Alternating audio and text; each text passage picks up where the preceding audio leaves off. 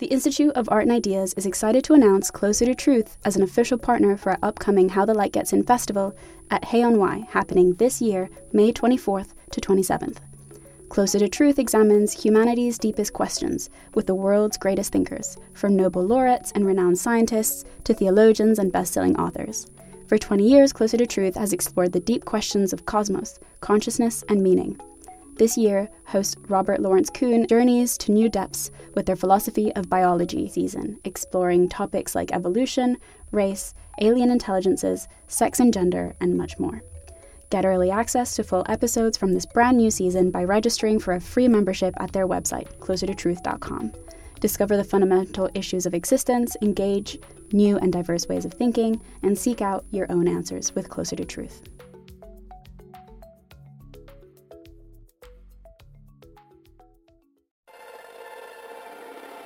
Thanks for listening to this Institute of Art and Ideas podcast, bringing you philosophy for our times. Here at the IAI, we're committed to taking philosophy out of dusty books and lecture halls and into the heart of public life. If you enjoy this debate and want to carry on the discussion, or watch over 1,000 more debates and talks on all the latest issues in philosophy, science, politics and arts, visit iai.tv. Remember to subscribe and review on iTunes.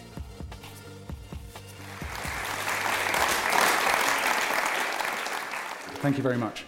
So I'm just going to begin by introducing the panel, and then I will run through the format of the session. So to my right, Professor Stanley Fish, who's based in 2 law schools in the United States, Florida International and Cardozo. And I must say, when I was a young undergraduate at Oxford doing literary theory, it was Professor Fish's books that were given to us and made a great impression on us. So very good to have you here, Stanley. Thank you very much. Thank you. To my left, Joanna Kavenna, who is a novelist, writer, and among other accolades, won the Orange Award for her book Inglorious, and was cited by Granta as one of the best British young novelists. So you're very welcome too, Joanna. And on my far left, Barry Smith, who is the founder of is it called the Institute for the Study of the Senses? No. Is that right? Center for the Study of the Senses at the Institute of Philosophy. Thank you very much. So that's what you are. That's what I am. Barry, thank you very much. So welcome to our panelists. And the question we're really getting at is whether there are anything like eternal, abiding truths. Is there anything anymore that lasts forever in the world of ideas? Or is everything now just ephemeral, relative, used up, provisional, and so on? So that's the essence of the question we're getting at. Are there some things which last forever? So, for example, we'll be talking about the nature of truth. Is truth eternal? Or is it really, even the notion of truth, is that limited? Is it time to give up on the idea that there are eternal truths, values, ideals, and so on? So that's the question around which we're going to pivot. So without further ado, Stanley, can I come to you first and give us your opening shot, please? Thank you. Let me preface it with a line from one of my least favorite poets, Robert Browning. But he has provided me with a gift, and I will take advantage of it.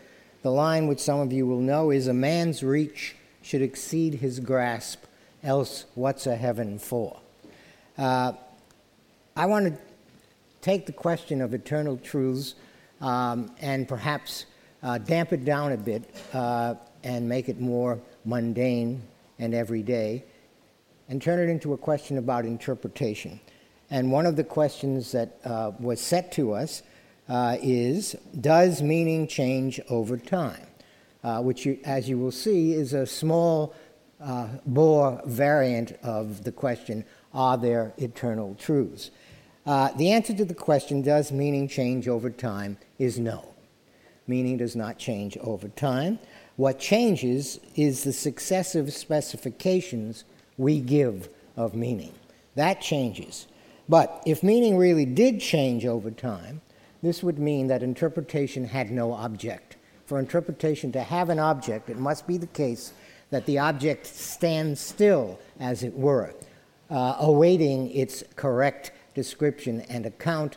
And if the meaning changed every time the interpretation changed, then there would be no object, and interpretation would simply be a game of anything goes. and we don't want that. I've spent half of my academic life trying to figure out what Milton's Paradise Lost means.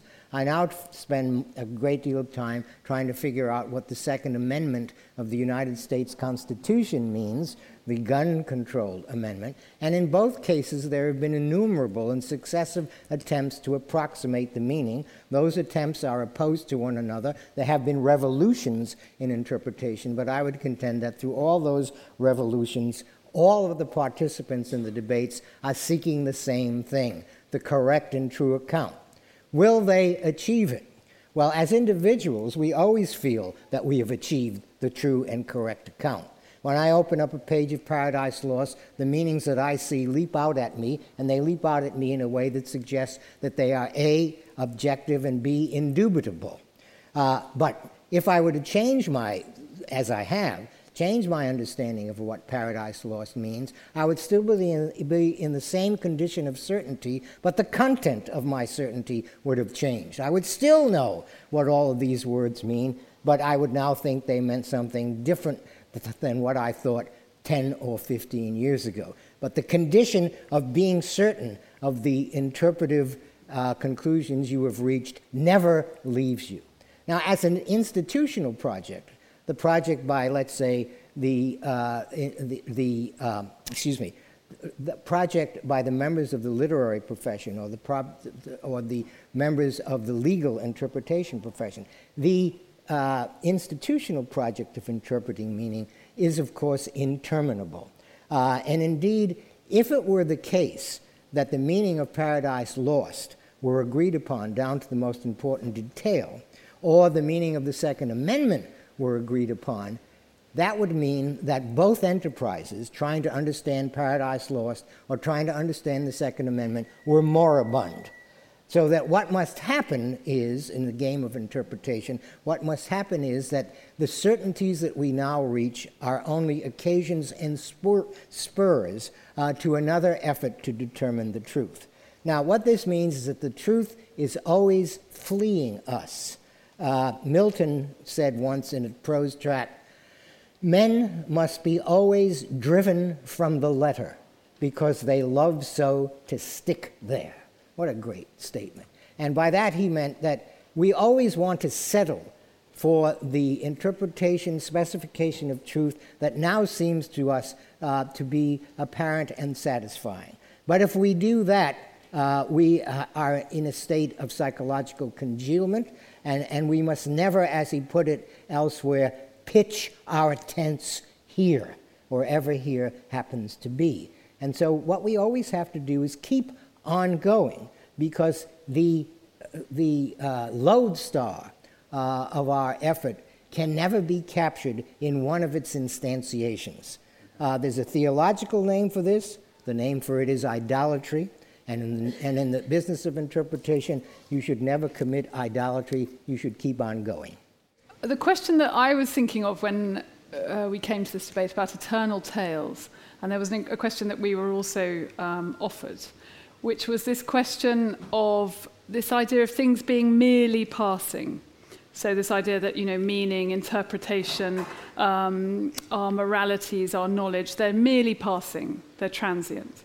And so I thought this is a very interesting conundrum, that this kind of notion, it's a very old precept that the merely passing is somehow deficient, and the perpetual and eternal and objective is somehow implicitly better and more desirable.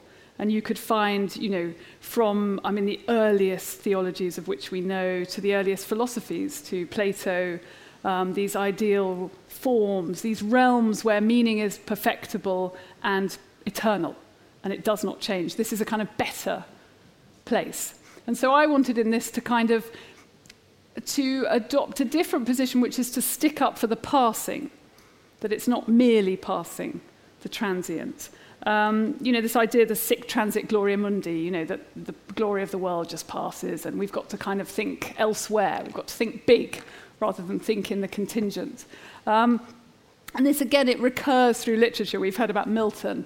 You get W.B. Yeats towards the end of his life in Sailing to Byzantium, talking about how he longs to be freed. He's fastened to a dying animal. this kind of thing, not knowing who he is, what he is, and he longs to be gathered into the artifice of eternity and to somehow escape, and never more will he sing of nature and of the kind of world below, this tangible, very sort of, to him, tragically fleeting world. But you have this counter-tradition where those kind of these eternal truths are somehow chilly and forbidding, and you get someone like Keats in Ode on a Grecian Urn, where he's talking about this urn that's abided through the ages, and he thinks it's wonderful at one level, and the song will ever continue, and these characters are ineffable and endless. But then he says, but what of the kind of cold pastoral? And he says it sort of teases us out of thought as doth eternity. This thing that you just can't, there's something that's silent, and to him somehow a nothing, a no place. It doesn't permit actually of human life and engagement. Tithonus, the Tennyson poem, is all about this withering slowly in this kind of silent place of eternity. So I would kind of side, if I had to pick a writer and side a little with them in this, I thought I'd side with D.H. Lawrence, who, you don't want to side with him on everything, but I think in this he's pretty good. And he has a funny phrase which might be relevant to this debate. He says, "It seems impossible to get a saint or a philosopher or a scientist to stick to the simple truth. They're all renegades," he says, charmingly. Because a parson, he says, will only talk about heaven, and a philosopher will only talk about infinity, but to him nothing is important but life, and the kind of contingent, beautiful, warm, bright life in which we reside. And that's what I'd like to stand up for in this debate. Thank you. Okay, I'm departing from this literary tradition. I'm going to say something a little simpler, but really, I think quite close to things that Stanley wanted to say. So let's first of all go back to his idea of meaning and interpretation. Interpretation is our way of getting at the meaning of someone's words, or what they said on an occasion of use. And the meaning is fixed by their intentions. So there is something that fixes meaning, the intention with which the speaker uttered those words. And interpretation is very difficult as to whether you always get at their intention, get at the meaning. So I agree with Stanley. Something fixes the meaning, not interpretation. Interpretation doesn't fix the meaning. It's a way of trying to get at it. Okay. But once we've got meaning on the table, we can then have this simplistic view, which needs to be made more complicated, but simple at first, is the idea whether a statement is true depends on the meaning of the words you uttered and the way the world is. That meaning and truth are kind of related that way. Meaning of what you said, and given the way the world is, they jointly determine what is true. But that's only in the simplest version, because sometimes, as Stanley said, truths seem to outrun us. And if truths seem to outrun us, we should run to keep up. So it's not the case that we get at eternal truths by thinking there's a sentence we utter and we never need to change uttering it. We'll just keep saying it and it will always clang with the bell of truth eternally. It's not like that. We say today, it's sunny in Hay this afternoon, but by tomorrow, if we want to report the very same thing, we can't use those words. We have to say, it was sunny yesterday in Hay. We have to change our way of aiming to keep fixed on the same target.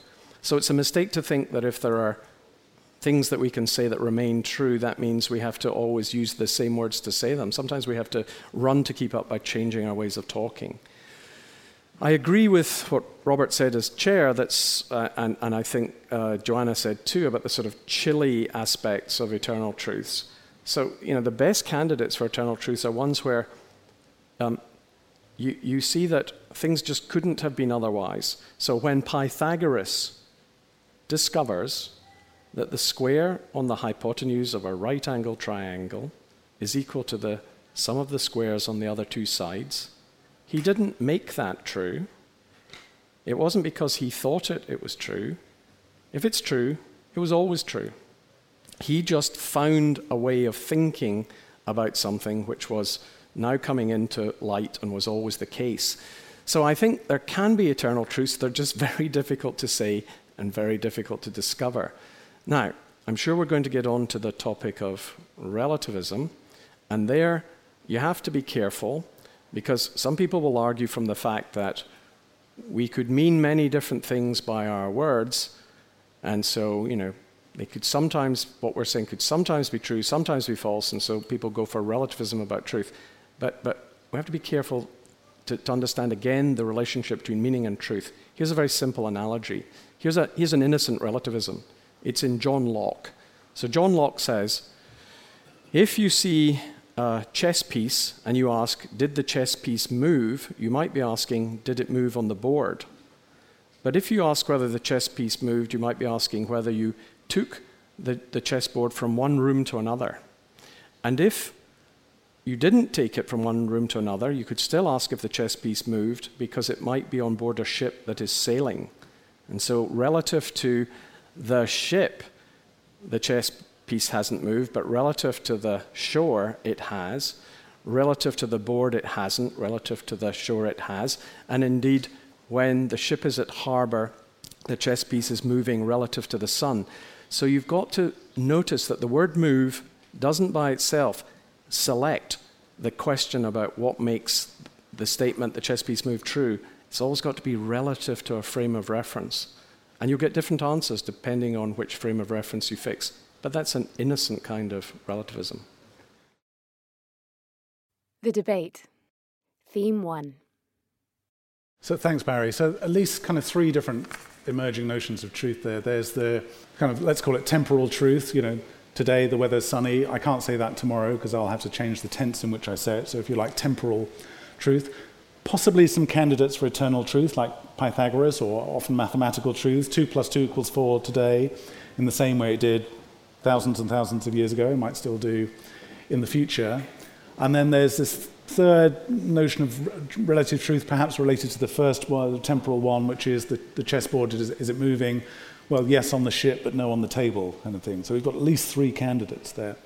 And that's helpful because I want to kind of focus the panel a little bit more on this notion of whether there can be an eternal truth or not. And I know, Stanley, you wanted to dial down a little bit from that bigger question, but if I can kind of dial you back up again on it, and maybe join up with something Barry said right at the beginning about truth and intention. And I know you wrote a book about, whether we should always mean what we say and so on. And I guess the heart of the question is, if we mean something, does that mean it's eternally true, at least for us? So if I say, I'm a conservative, and that's true for me, does that mean that has a sort of eternal truth insofar as I intend it and it's true for me? Or does that not the kind of thing that would count as an eternal truth at all? Do we need to be talking about mathematical truths only? I'm afraid I'm going to dial down again. It's an irresistible impulse. I agree so much with Barry that the key to thinking about interpretation and meaning is intention. That is, you want to figure out what the person or group or committee had in mind. The problem with intention, which is just the nature of the beast, is that it's inaccessible, something of which Justice Scalia complains in one of his famous pieces on interpretation, which means that you have to work at apprehending it, which means that it's an empirical activity, and that empirical activities can fail. So therefore, though I believe that there is a true meaning related to the intention or intentions of those who have spoken or written, that there is no methodology, no checklist, which allows us to determine when that meaning has been arrived at. Nothing independent of the debates that we engage in about interpretation. Not only that, but to directly, I think, respond to your question, Robert, we can always be uncertain about our own intentions. I know I've had this experience, perhaps you have too. You're in the midst of a conversation with 3 or 4 people. You're speaking very vigorously about some matter of apparent importance. And then you walk away, and 5 seconds later you say to yourself, what did I mean by that? Why did I say that? At that moment, you would have become the observer of your own intentional performance, and you will start asking the same empirical questions about yourself that you might have asked about an author 500 years dead, although you may often feel, as I do, that you're better able to know what the author 500 years dead meant then you are able to know what you meant, and certainly better able to know what an author 500 years dead meant than you know what your wife or husband meant this morning. Yeah. And how, just to follow up on that, how does that differ or agree with the idea of unconscious intention? You know, unconsciously, you said something that you didn't mean to say consciously. Well, that's just a rival account of what an intention is. That it's a question of, it's certainly possible if we take one reading of early Freud or middle Freud, it's certainly possible if we take one reading to think that the unconscious intention is what produces the meaning. And certainly his analysis of dreams and many people's analysis of various scenes in Hitchcock movies bears that out. But all of that means is that when you've decided, as Barry and I have, or determined as we have, that the answer to the old question, what does a text mean, is it means what its author or authors intend. Saying that tells you very little in the way of methodological help. It doesn't even tell you who the intending author was. It might be your intention. It might be your unconscious, or it might be someone who is not there. Take that domestic moment when one partner says to another, "That's not you, that's your mother speaking." Okay, thank you. A little bit of autobiography in there, Stanley? No, anyway, we'll come More back to than that. a bit. Okay.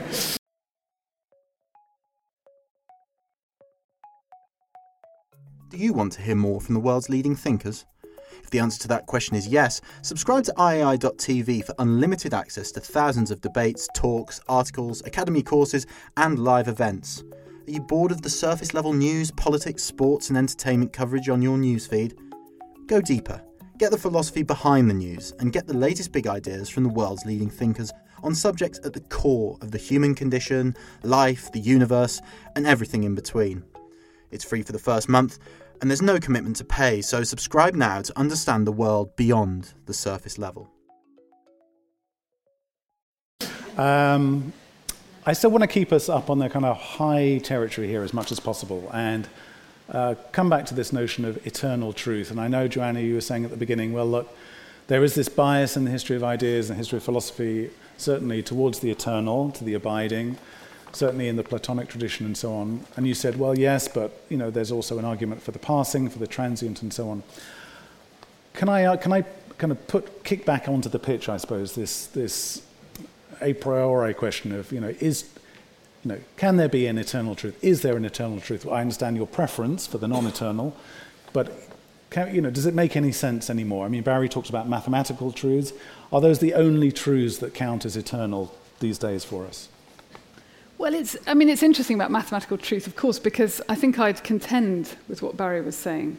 This notion, it seems to me that sort of simple transaction where you've drawn out something eternal using this system which you have your faith in. And obviously, whether you do or not, but this kind of, and that's the Pythagorean dream, of course, is that you do this, you divine, the great sort of perpetuality, the eternality with your maths.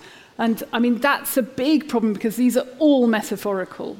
And this language with which we're discussing meaning, of course, is metaphorical too. And there's a particular language that's being used of interpretation, meaning that has a very specific tradition. And so these are themselves, it's a kind of maladjustment at one level, because obviously we're trying to talk about eternality with something that is contingent. And of course, I'm sure we'd all accept that that is intrinsically a paradox. And it's the Wittgenstein paradox, how you can't set yourself beyond it. But, I mean, in terms of this notion, I think it's interesting. I mean, of course, how would we know if there's eternal truth? We'd need ourselves to be eternal. But it's interesting that we have that philosophical, theological, existential desire and what it is that we are responding to, whether it's purely a fabulation, but then experientially people recurrently feel it or quest for it, the sort of holy hieroglyph, that sort of notion that there is this thing. And you get it within myth. Within myth, it's not necessarily an eternal truth. I mean, you're trying to find the Holy Grail, which would be eternal, but the point at which you find it, that's kind of when it ends, because you can never really reveal what it is, But there's a slightly lesser but abiding element within myth, which is that experience which is continuous of being a human in the world and questing. So, I mean, I wouldn't say that's an eternal truth, but certainly within the circumscribed remit of human life, that's something that pervades these mythical, these perpetual reiterations of that journey through life that you get in myth.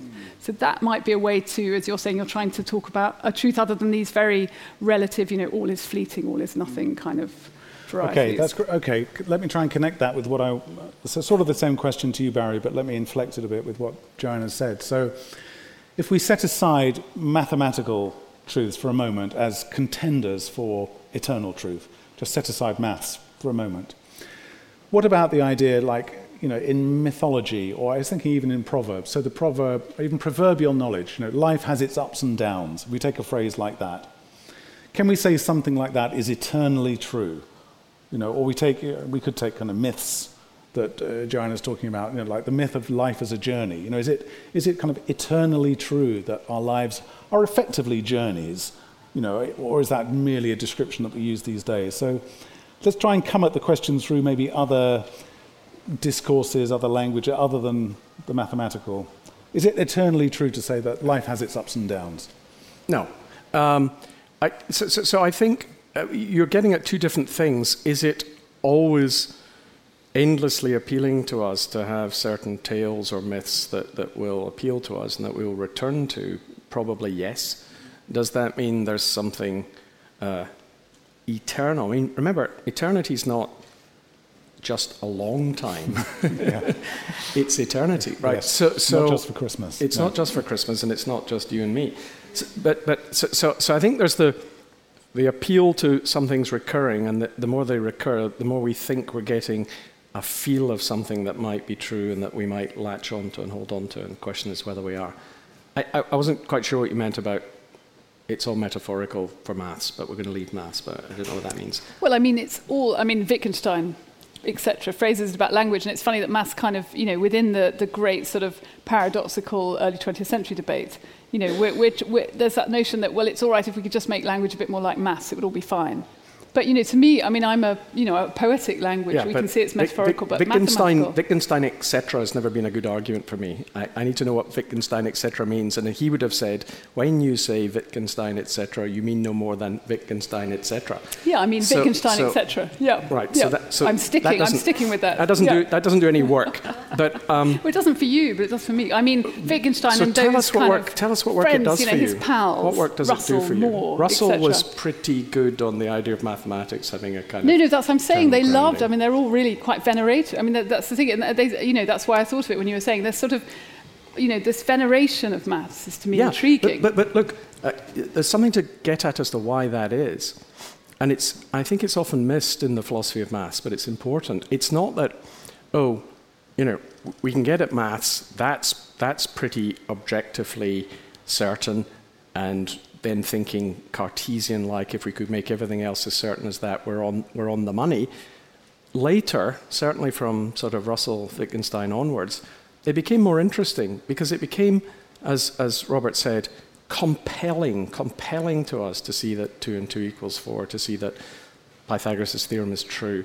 But we didn't know what it was true about. So we're in a funny position.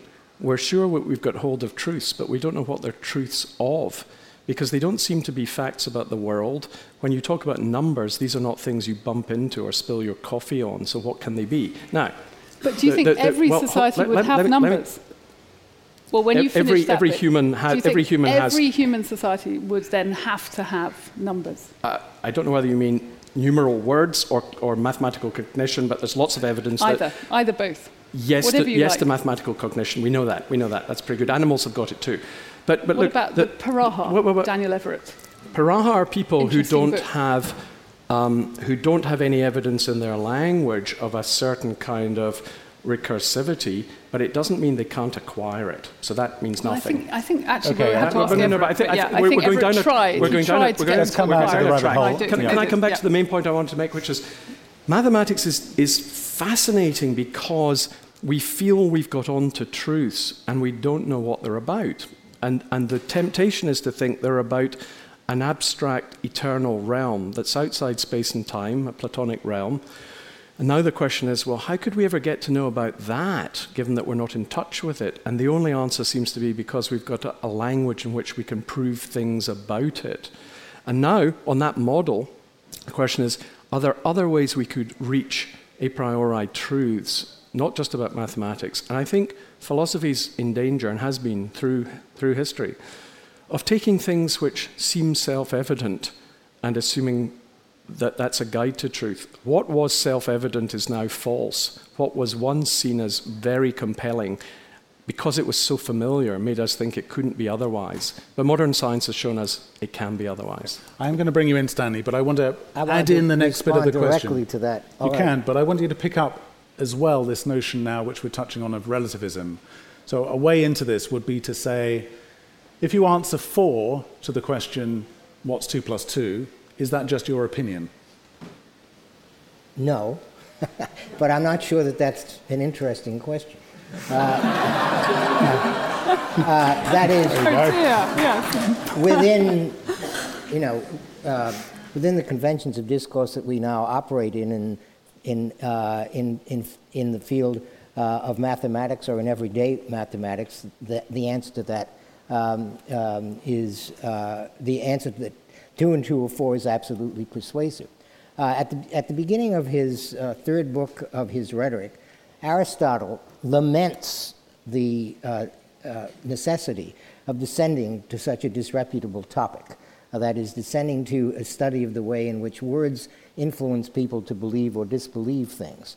And then he says however, we must teach this disreputable art because of the defects of our hearers, by which he means human beings who are likely to be impressed by the wrong thing. And then he ends the paragraph by saying, no one needs to use fine language when teaching geometry.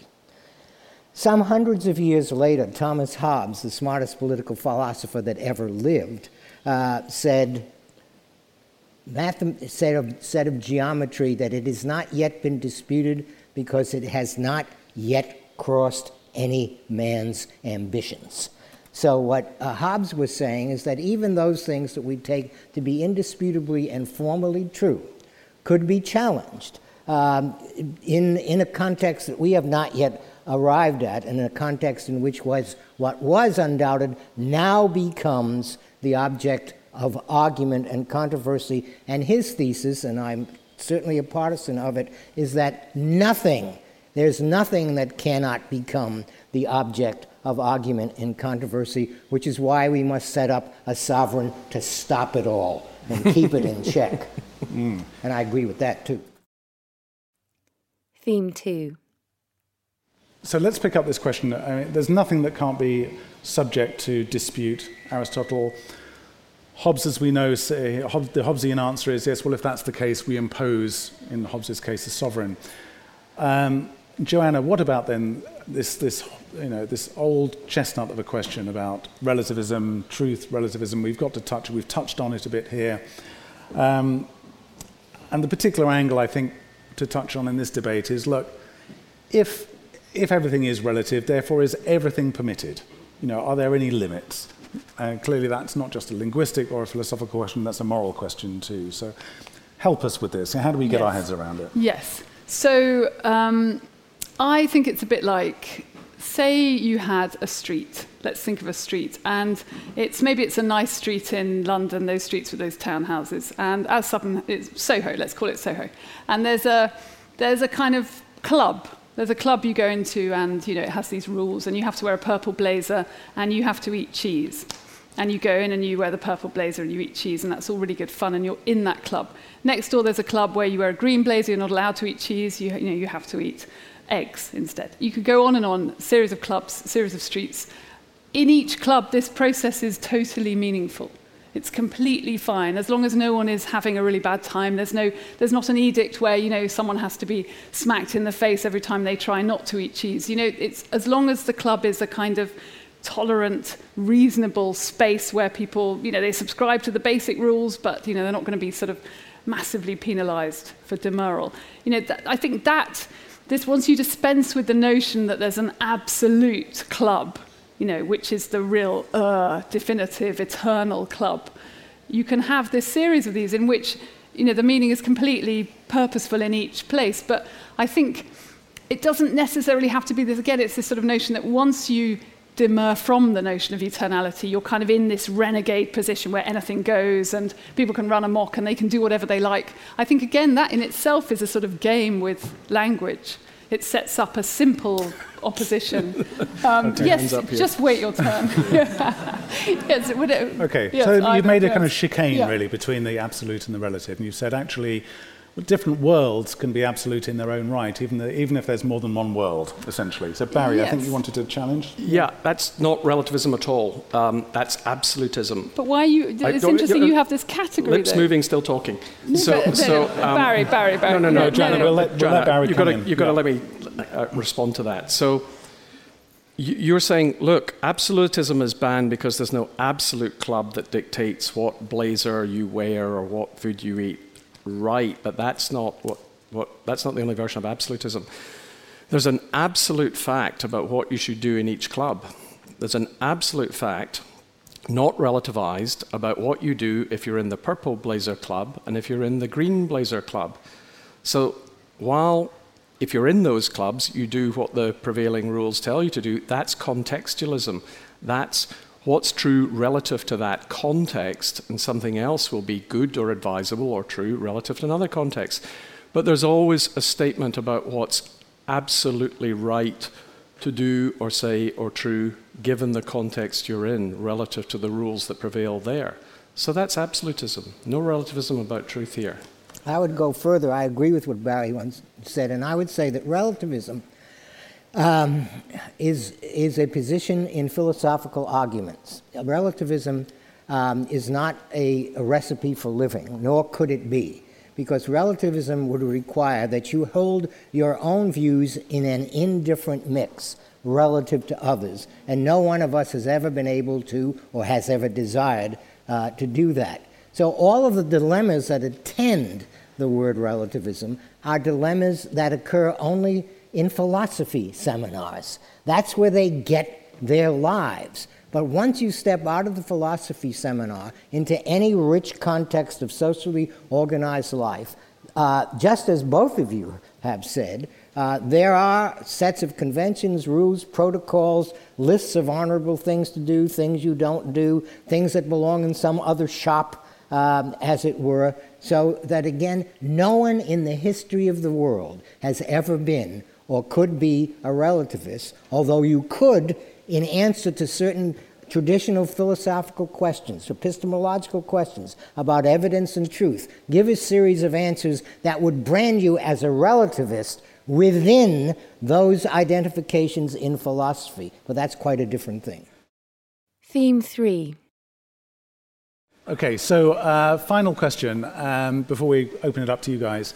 And so the question I've got written on the piece of paper here is, look, theme 3, do we still need to pursue eternal truth?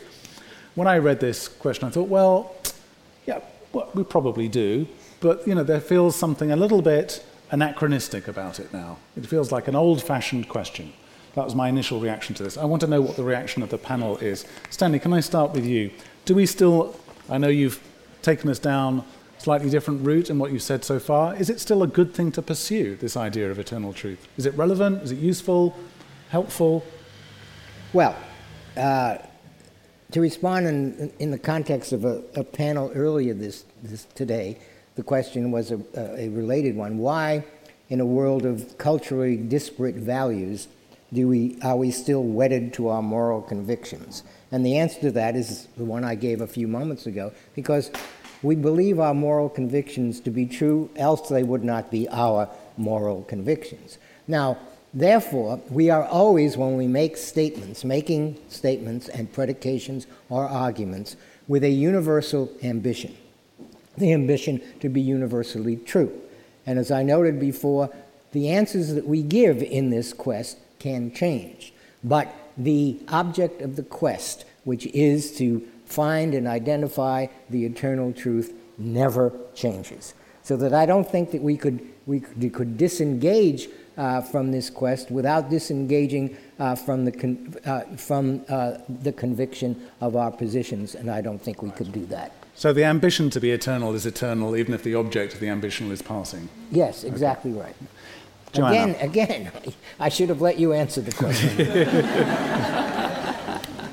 Yeah, I mean, I'd say, I think insofar as there is no ultimate glittering total prize that we're going to kind of pluck, that notion that you're going to get the grail, and then what is the grail, and do you even want the grail?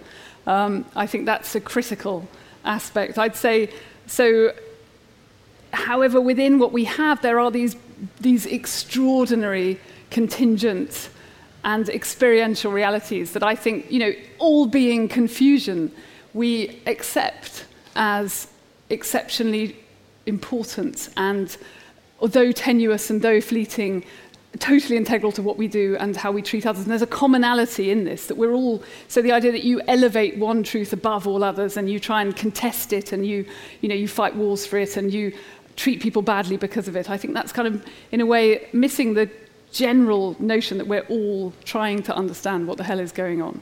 And there's a commonality within that is, I think, in a sense, if we're going to talk about truth, that's the odd truth of everything, which is that we're all here in this bizarre moment and we all have this strange way of communicating despite these very relative linguistic terms that are sometimes used. There is a kind of constant communication that I think is beautiful and kind of the point as I understand it.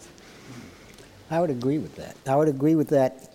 And I'd say that even as someone who is as determined a seeker of the eternal as Milton, he was, throughout his life, drawn to the very, what we might call, surfaces that he was trying to transcend. So much so that a great British critic once said of Milton, I think this is absolutely true, was E.M.W. Tilliard, said of Milton, if Milton had been placed in the Garden of Eden, he would have eaten the apple immediately and written a pamphlet to justify it.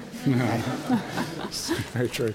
Barry, help us. What's your view? Is it still a good question to pursue about eternal truth, or are we beyond that, there are better questions? Beyond that, there might be better questions. I mean, I absolutely agree with Joanna. I think that striving Barry, and searching and the feeling that we share and that we're communicating purposefully, and that nonetheless we're relying on deeply subjective, fleeting experiences of our own, but in the hope that somehow others can reach that or understand what that's about. I think that's true.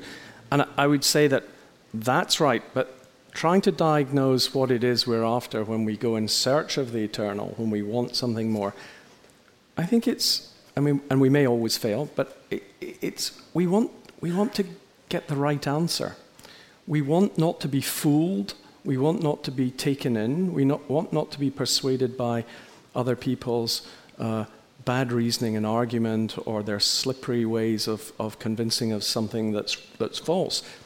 And it's interesting, even people who don't believe that the notion of truth does any work are very sincere when they tell you that. There's a deep truth they're trying to get at when they tell you that truth is relative or truth cannot be attained. They're trying to get you to believe something. That's the notion of truthfulness in the telling. And I think we also ought to be careful not to think that what is most lasting and powerful and important will always be said in some neutral, abstract, mathematical way. Bernard Williams said something that was deeply impressive. He said, every now and then in a very contested discussion or debate or argument, you hear something that speaks with the voice of reason. And he said, the voice of reason always speaks with an accent, always speaks from a particular place in history, always comes from a certain point of view. But when you hear it, you recognize it's the voice of reason. And I think that's what we're after. As you were talking, I was also wondering if an equally good question would be, are there any lies that are eternal as well? And maybe we can ponder that. So with that, will you join me in thanking Stanley Fish, Joanna Kavenna, Barry Smith.